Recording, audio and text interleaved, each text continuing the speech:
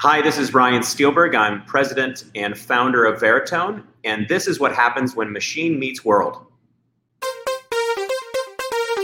Live from Infinia ML, this is Machine Meets World. And now, here's your host, James Kotecki. Hey, thanks so much for joining us, everybody. And thank you, Ryan, for that fantastic introduction. Very professionally done. Welcome to Machine Meets World. Glad to have you on. Thank you, James. Yep, I like doing my voiceover work. It's fun. It can be a side gig for you, but your main gig is running a company called Veritone. For those who don't know, I mean, you're an AI enterprise platform. For those who aren't familiar with what that means, or maybe there's just different uses of that term out there, people can mean different things by it. How do you define what the company is and does? The aiWARE platform, we create kind of an end-to-end framework where companies, if they're trying to deploy AI and machine learning into their organizations, whether they have very well-known use cases, like I have tons of audio and video that I want to index, other customers, frankly, that say, I know I have a bunch of data in my environment, and I'm just trying to make sense of it all and apply that, to enhance my business intelligence. It kind of runs the gamut. So we've built a pretty broad set of tools that are kind of cloud or platform agnostic. So we can go into groups in the government or the media entertainment space and really, I think consistent with you guys, working really at the C-suite down of what can we do to really materially move and progress the businesses forward using AI. And the businesses who come to you, do they have any kind of AI talent or experience in-house? Or are these people who are just coming to you saying, I heard this AI thing is really important, I have no clue how to get started? Yeah, it's a great question. So, we started this business several years ago. We actually took Veritone public in early 2017. And back then, almost nobody had sort of internal teams. It was kind of the data analytics groups internally that were kind of masking as the future ML AI guys. But back then, we actually had to go out and build, ironically, kind of end turnkey applications that were actually built on our stack to deliver the end value. Fast forward today, yes, a lot more or higher percentage of companies have appropriately staffed internally. So they're invoking mostly through our API level to really engage our solutions as compared to us having to deliver the end application. So that's been a big change here over the last 4 or 5 years. And so for people to understand, are you kind of a menu of different AI capabilities that I could use via an API and kind of plug into my system? And I know that you work with many different industries and use cases. So if that menu analogy is correct, can you give us an example of some items on the menu? Sure. Think of it more of like an operating system. So in effect, when groups can come and we will expose what we call aiware.js is our development framework. So if you want to come and invoke just our low-code automates tools to invoke AI, or you actually want to build a visual UI UX, you can build that on our stack, right? So it kind of runs the gamut. Involved in that, we have about 450 different cognitive engines. Think of these as default pre-trained models that are made. As time has progressed, a lot more of the problems are custom. So people are showing up with their own training data, or we actually have to go out and grab and help build the training data for them. So again, it kind of runs the gamut, but I think the common denominator is our view of how we built this architecture is more of like an operating system versus an API just connecting point solutions of cognition. It's potentially counterintuitive that as time has gone on, things have gotten more custom, because you might think, well, initially everything is going to have to be very custom. Eventually, we're going to figure out the 100 or 1,000 possible use cases for this thing, and we're going to be able to build kind of solutions for all of them and at least get people, if not fully trained models, and at least partially trained models that they can plug in. But you're saying it's kind of gone the other way where things have gotten more custom over time. Do you think that's a reflection of just the increasing sophistication? The challenge of doing AI is just more understood now and people need to use their own data to do it. What do you think is behind that? I think it's because as more data is being introduced as, let's say, training data into the model, a lot of the data is in formats or structure that didn't lend itself great to some of the pre-trained models. So for example, if I'm taking in poor quality far field audio into a transcription model, the off-the-shelf model from like a Google or a Speechmatics would barf all over that, right? And so it became this orchestration, which that word is used a lot in our field, is you have to really look at not just the problem of where you're trying to solve, but the input of the training data and how the AI model would apply to it. So what we've learned is, frankly, with a lot of scorched earth, is a lot of the pre-trained models were almost dead on arrival. And so you went through this magic, this shift to, I'll call micro models. Google and others, they envision an infinite number of models being created, almost dynamically, right? Meaning almost a custom model, micro model for every single different type of job. So I do think the pendulum, to your point, is going to switch back, right? I think we launched with a bunch of pre-trained models that performed poorly. Then it shifted to an explosion, I'd say, of hyper custom models. But I do think there'll be an equilibrium going forward. And there should be, to your point, a lot more of off-the-shelf pre-trained models that should suffice or satisfy at least, let's say, a large percentage of the problem sets out there.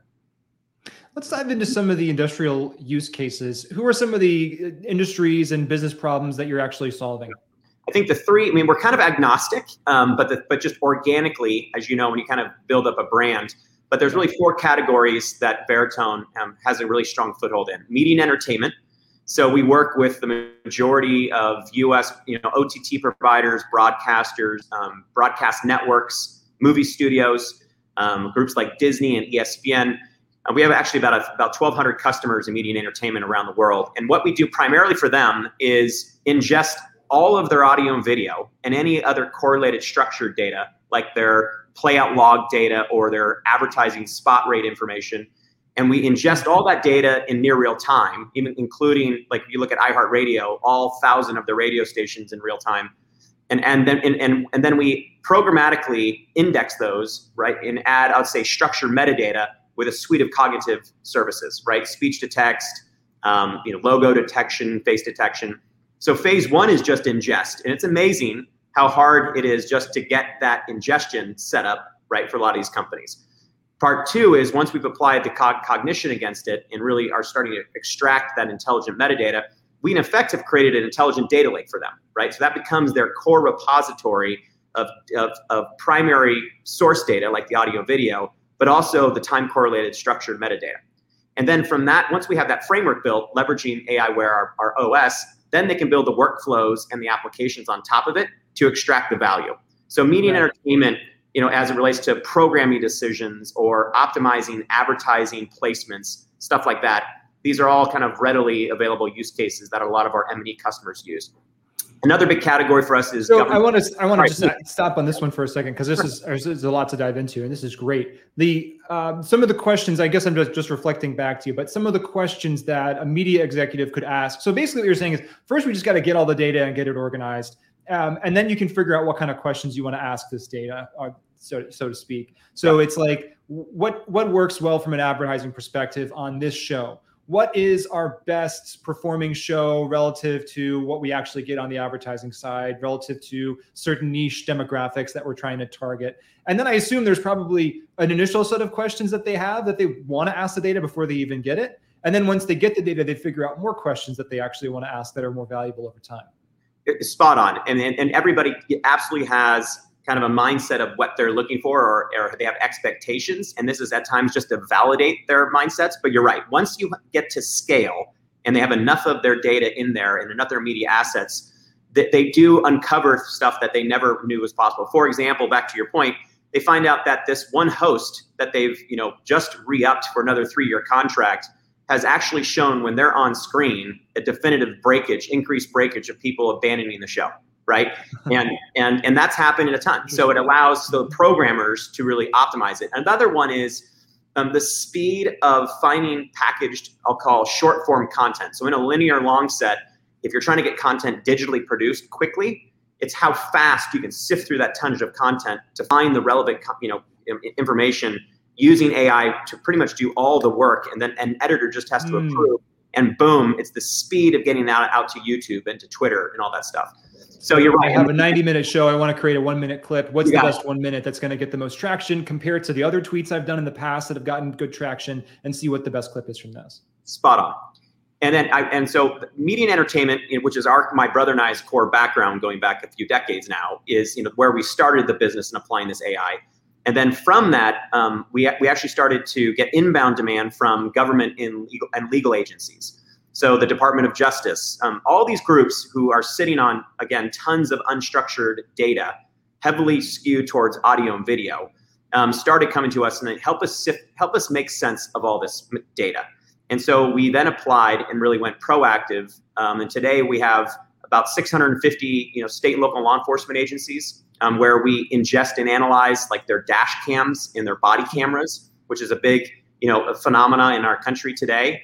And there's other ones that's programmatic redaction. So when you're seeing that arrest on the side of the road in video, you got to quickly redact the video to hide personal identifiable information, PII, and get it out to the public. So it's the same technology stack, but it's a completely radical different use case, right? Ingesting lots of audio and video and other structured data, applying AI to it, and then delivering it out in a structured application. And in this case, it's helping an investigator solve a crime, for example. Yeah. So government, legal, and compliance is a big area, and our probably our newest one, I'll just cover 3 out of our 4, is energy. So we've been working with both microgrids and traditional power grids, and now are ingesting all of the different data attributes of that grid, such as IoT sensors, solar arrays, battery storage, and trying to optimize these legacy infrastructures, right? And trying to make more real-time decisions on power input, power distribution, and power transmission. So be specific is, these legacy grids were never designed to have 15 different new input functions of energy, like from solar and geothermal and wind coming in. And when we've been able to apply our framework and AI to those infrastructures to really bring a lot more efficiency and frankly cost savings to us, the consumer, to the equation. So energy, media and entertainment, and government, legal, and compliance are the 3 most dominant areas of our business today. You mentioned earlier that sometimes what you're doing is validating a decision that's already been made or a hunch that somebody might already have. How often it's probably impossible for you to fully know because the information goes out there and then, people can decide what they do with it.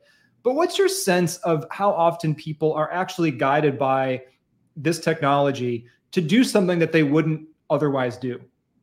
It's a great question. I think the super majority of the reaction to that intelligence has been on a delayed effect. So great, I see that you're telling me that this ad campaign or this show is not performing well, right? And they're looking at it. This is groups that historically will look at their audience ratings on a week-to-week, month-to-month basis. Yeah. So I think the one thing is just it's sped up the intelligence, right? So they now understand what's going on a lot faster, right? And for some of these groups, that is a big thing, right? Something's not working, they can change it, they can change the ad campaign or whatever it is quickly.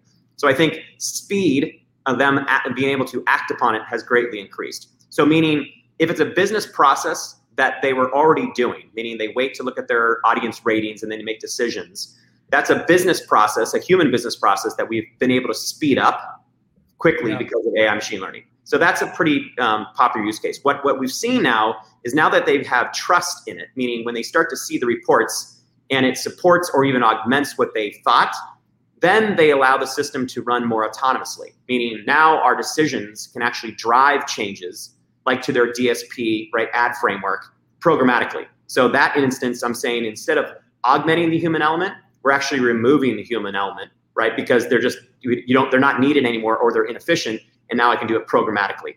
Every company is probably at some different stage of that growth maturity cycle, right?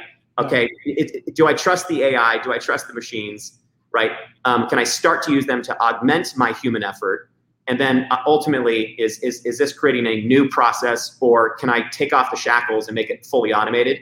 And that's where you're seeing, I'd say, definitely a lot of companies now are allowing it to go into full automation, which is really where you see the hyperscale.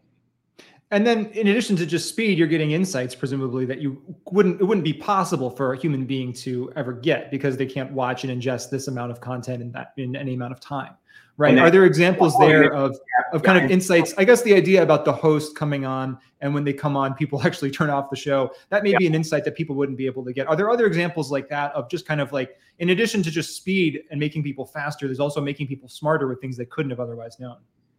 One is, I'll give you some high level, can't go into too much details, but we do work with the Air Force. And part of it is just like every other industry, because storage is so cheap and the cameras around the world, including in planes, the resolution is so high, the amount of data is gone up 100-fold in just the last 10 years. And as you can appreciate, it's continuing to advance. Back just 5 years ago, everybody who was analyzing that, let's call it satellite imagery, were humans, right? Because of the sheer volume, it's absolutely impossible. There was estimated the intelligence community in the United States would have to hire an additional 1.2 million people to be able to review all that material. Now, mind you, that's not going to happen. It's grossly inefficient.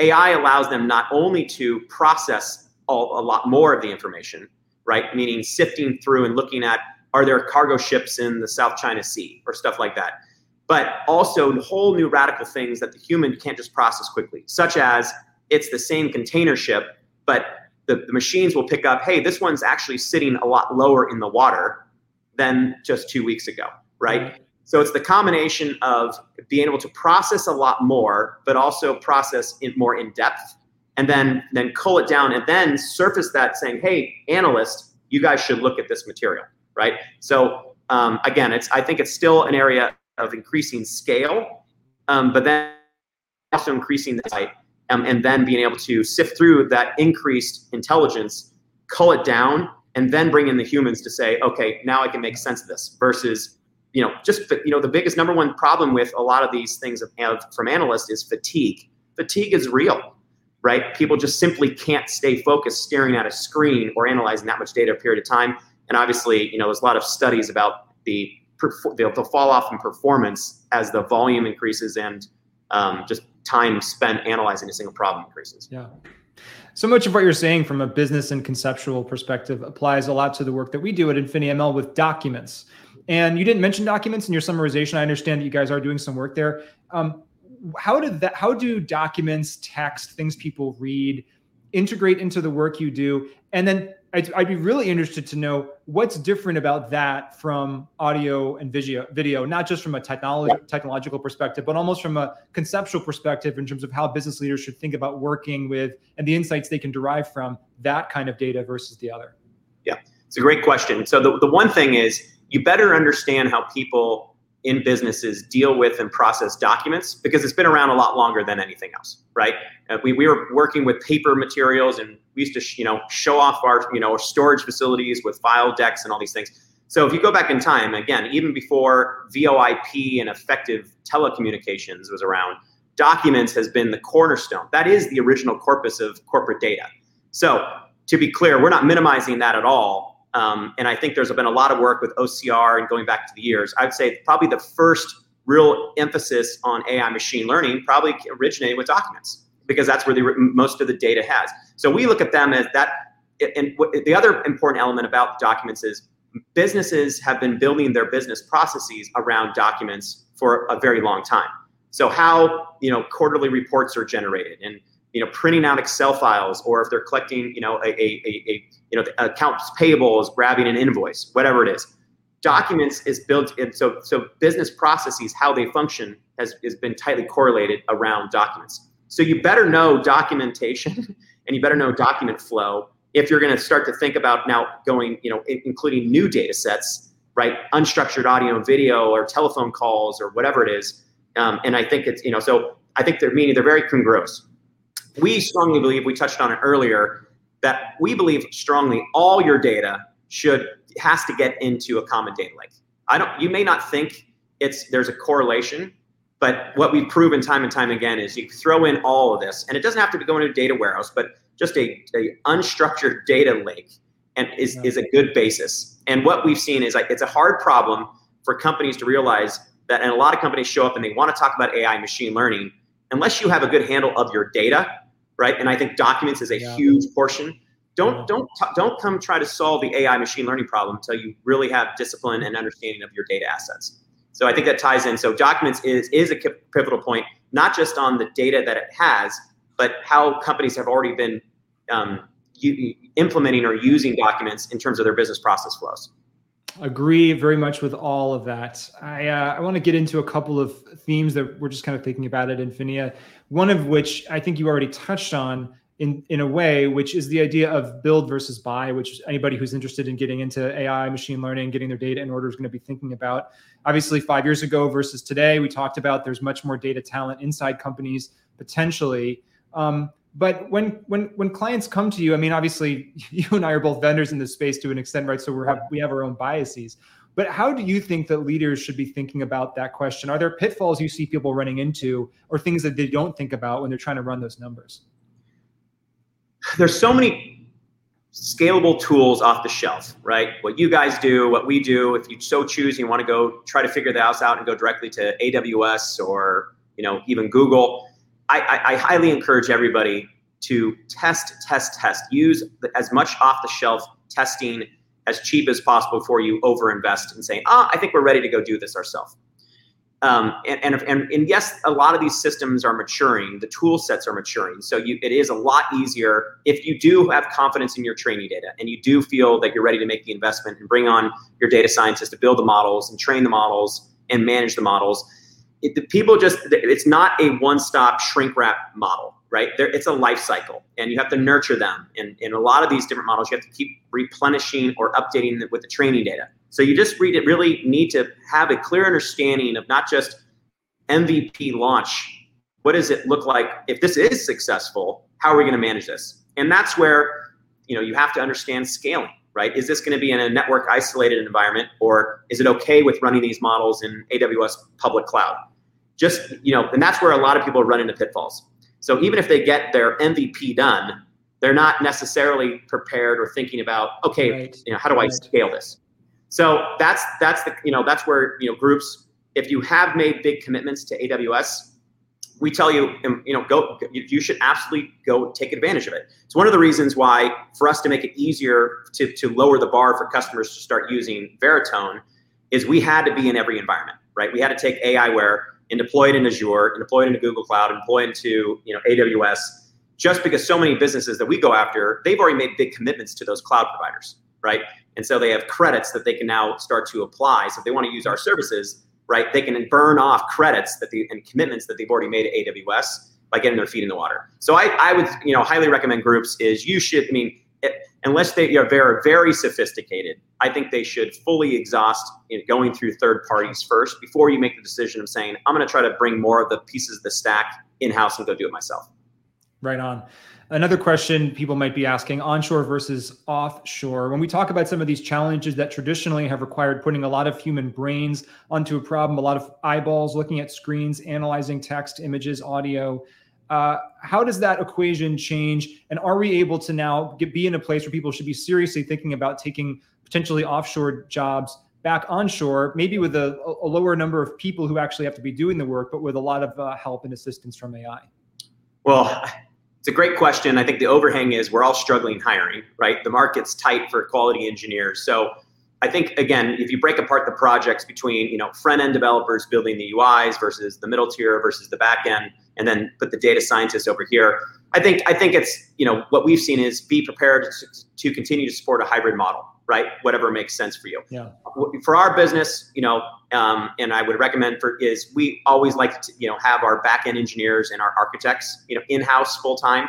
We've seen great extensibility of outsourcing and working with third-party data scientist shops, those that specialize just in training data, but also front-end and middle-tier developers. We have made that work, and it's been very cost-effective for us. So I think that's more of a question that can be answered more appropriately on a case-by-case basis, depending on the nature of their business. We have a lot of customers in government legal compliance that security clearance is a big issue, right? So a lot of the options of outsourcing or that stuff is just not even available or on the table, right? That we have clients right now that I'm not even allowed to be in the room or understand the problem set because I'm not cleared to a certain level. So you also, again, have to take that into account. So I think, again, the simple answer is, if you solve the hiring problem, great for you. But I think every company just needs to be flexible on what their business is and what's the best resource allocation between internal resources and outsourced. One more kind of thematic question, and I think we've touched on a lot of potential answers to this question already. So if there's anything new that you want to bring to this, great, or if you just want to re-up something that you already said. But what does it take this is the kind of overall question, right? Like, what does it actually take to successfully apply ML AI in the enterprise? How do you get it from an idea all the way to being successfully in production? You and I both know the statistics, depending on who you're quoting. So many projects don't actually make it to that final stage where someone is actually using it. So any other final tips that you have for folks that actually want to get this done? Okay, so it goes back to just take the whole idea of AI machine learning, just put it on the shelf for a second, right? You better understand your data, right? You better understand your data, and you have to understand your problem sets. AI is not magic. You can't just come in and overlook, it's not like Deloitte that's, will sit over your company for a year, learn your business, and then they will be able to give you intelligence of, hey, this is what's wrong with your business. So I think number one, all businesses need to understand, am I a data-driven business, right? And what I mean by data is, do I know what my data is, right? What's driving my business in terms of information systems? So that's number one, once you have that hardened. Then second is you have to come in with some ideas of problems you want to solve, right? If your goal is to increase efficiency, or I'm trying to figure out how I can bring automation into my company to lower my headcount expense by 10%. Come up with a few basic ones, and you're going to get those throughout the organization. And then the transition is, before you start investing in building a stack, thankfully, a lot of companies, probably you guys as well, we do offer pretty much low-code tool sets now. So your ability to build workflow wireframes to actually test that theory, right, very quickly, and you don't even need engineering to do it, right? So as long as you can get access to the data, establish that data lake, which is very easy to do now. You can use low-code to start invoking these different AI machine learning models, and you can actually test out those sort of end-to-end solution before you saying, oh my gosh, this works, let's harden it and turn it into an application. So it's frankly how we launch new applications that we develop ourselves. And for example, just leave it this is it's called Redact, and this is a solution that's used now by about 600 police agencies that analyzes all of their body camera and dash cams and tries to programmatically redact the audio and video to get it out to the public. And it's kind of government mandated in a lot of places. That entire application was all built in kind of a workflow, low-code environment first, and then and tons of changes were made. But instead of doing hard development in terms of applications and then having to release cycles and iterations down the road, you can really harden almost the end-to-end solution to get the answer that you're looking for, or to your point, the endpoint, and then you can go the next phase. So I think again, those are new tools. And so I think what we've seen now is take advantage of those tools, take advantage of those off-the-shelf tools to prove efficacy first before you choose to take it to the next step. Ryan, you've been a fantastic guest. I think the back and forth has been very productive. And I want to give you the last minute or so if you want to talk about anything you want. If you want to plug something, sell something, share a crazy theory about this season of Succession, whatever you want to do. Yep. Well, this is not too new anymore, but I'm obsessed with the metaverse, right? And for those who've seen like the movie Ready Player One, we've all experienced over the last 20 years different versions of AR, and VR and where that's going. And I think you're starting to see the confluence of all these different technologies and advancements that I think it's really going to be part of our world, right?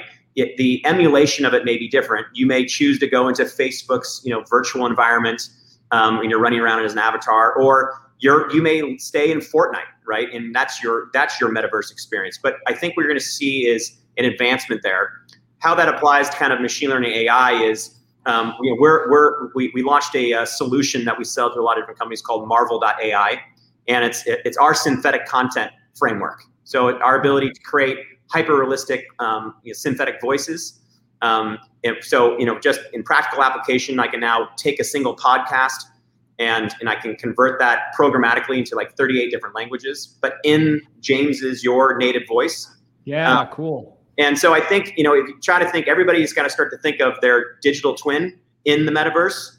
And a lot of this is going to be driven by AI and machine learning. So check out Marvel.ai. And more importantly, I would put it on everybody's little flag for their news feed is try to voraciously learn about all things metaverse, because I'll just leave with this. The highest number of engineers and program managers and product managers that Facebook, Google, and Amazon are trying to recruit right now are specifically focused on the metaverse, right?